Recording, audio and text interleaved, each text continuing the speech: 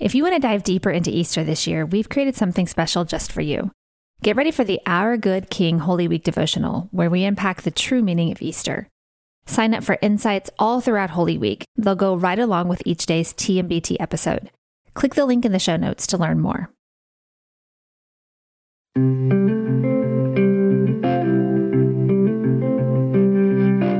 Welcome to 10-Minute Bible Talks, where we connect the Bible to your life in the time it takes to get to work. I'm Tanya Wilmoth. I don't know if you've been to a baby dedication lately, but usually the mom and dad get dressed up. The baby might have a new outfit or something that's passed down in the family. I've always wondered about those little white dresses that even the boys wear. Didn't have those, but anyway, the service is a special time for the family, and then there's probably a nice lunch or something afterward, and it's a celebratory event. It marks the desire of the parents to raise a child in God's family, and a dedication of the family and the church to come alongside one another to teach the child about God. Now, there are some similarities and differences in our current custom and dedication of babies and what happened with Jesus at the temple. See, under Jewish law, there was a required purification ceremony that happened 40 days after the birth, and it was required for the baby's mother. She had to come to Jerusalem to the temple to be purified, and that was the only place. So for Joseph and Mary, they traveled along with Jesus all the way to Jerusalem for this ceremony. Now, Luke 2 tells us about this special day, and Luke makes a point to show us the contrasts at work. For example, Mary and Joseph had to offer a sacrifice, but they were permitted to give a less expensive sacrifice that was available only to poor people. So as you picture this special day, Luke wants you to have in mind a weary set of parents who traveled a long way and probably gave everything they could to afford the minimal sacrifice to enter the temple. Now, while the baby that this is all about is God's son, the king who reigns over all the earth. But there are some other characters in this story that we need to have in our minds too. First, there's a man named Simeon. Simeon is an old man, and he has received a divine revelation that he will not die until he has seen the Messiah. Now, on this particular day, Simeon had a divine prompting to go to the temple and find the child. There was also a woman named Anna. She was probably 84 years old. She'd been widowed most of her life, and she is described as living mostly at the temple, which probably means that without a family to care for, she spent her time worshiping God and praying for others. She would have lacked the prominence that came from having a husband and family to care for in this culture. So on this particular day, 40 days after Jesus was born, all of these special people, humble in appearance and social prominence, come together at the temple in Jerusalem at the same time. Poor young parents pay for their small doves and offer their purification sacrifice quietly. Now, Mary seems to go beyond the required purification for herself and also offers her child as a kind of sacrifice for the Lord's service, similar to the way Hannah offered her son Samuel. And then, the most special and amazing blessing of all time was pronounced in this very temple, a blessing that all the money in the world couldn't buy. Simeon, who had gone into the temple in expectation that he would see the Messiah with his own eyes, took the child in his arms and said, "Sovereign Lord, now let your servant die in peace, as you have promised.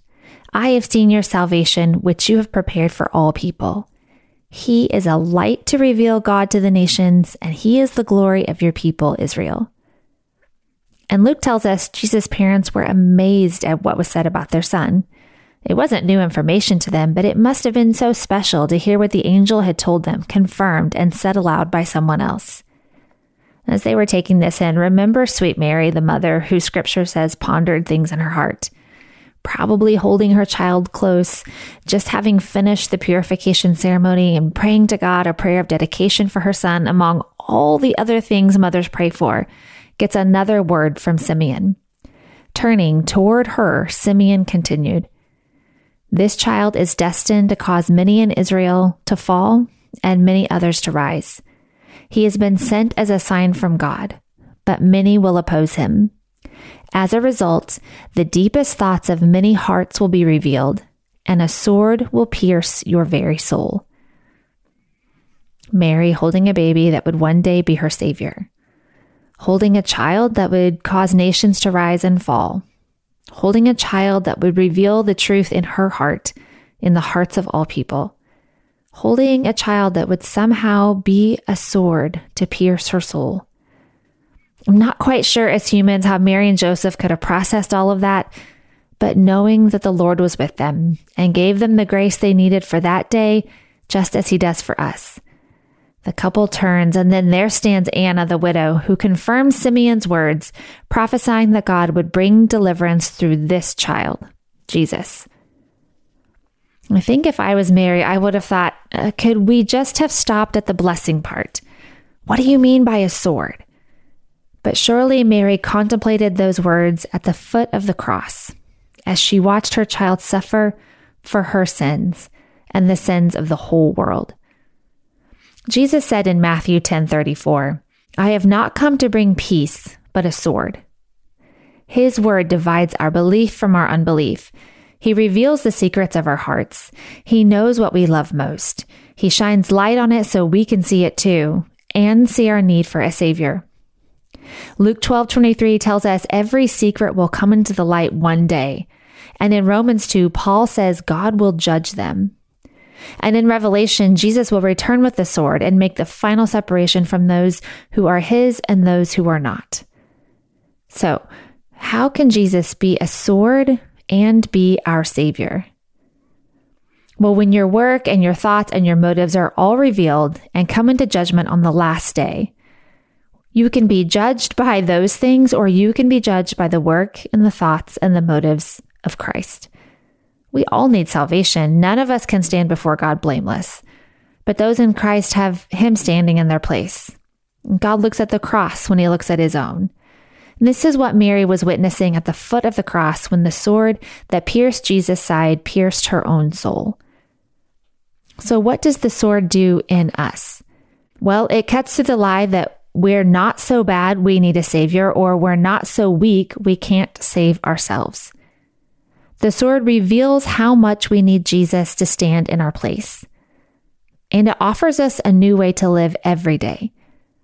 We don't just wait for him to stand in our place one day, but we invite him to change the way we live today. Knowing we have a savior keeps us from pretending that we're cleaned up, worthy people. It keeps us from being fake. It keeps us from being outwardly repentant and humble and inwardly wasting away. It gives us the freedom to bring our whole lives under his authority. But it's also really practical in the moment because he is always with us. Today, you need a savior. Today, can you practice breathing out repentance and breathing in forgiveness?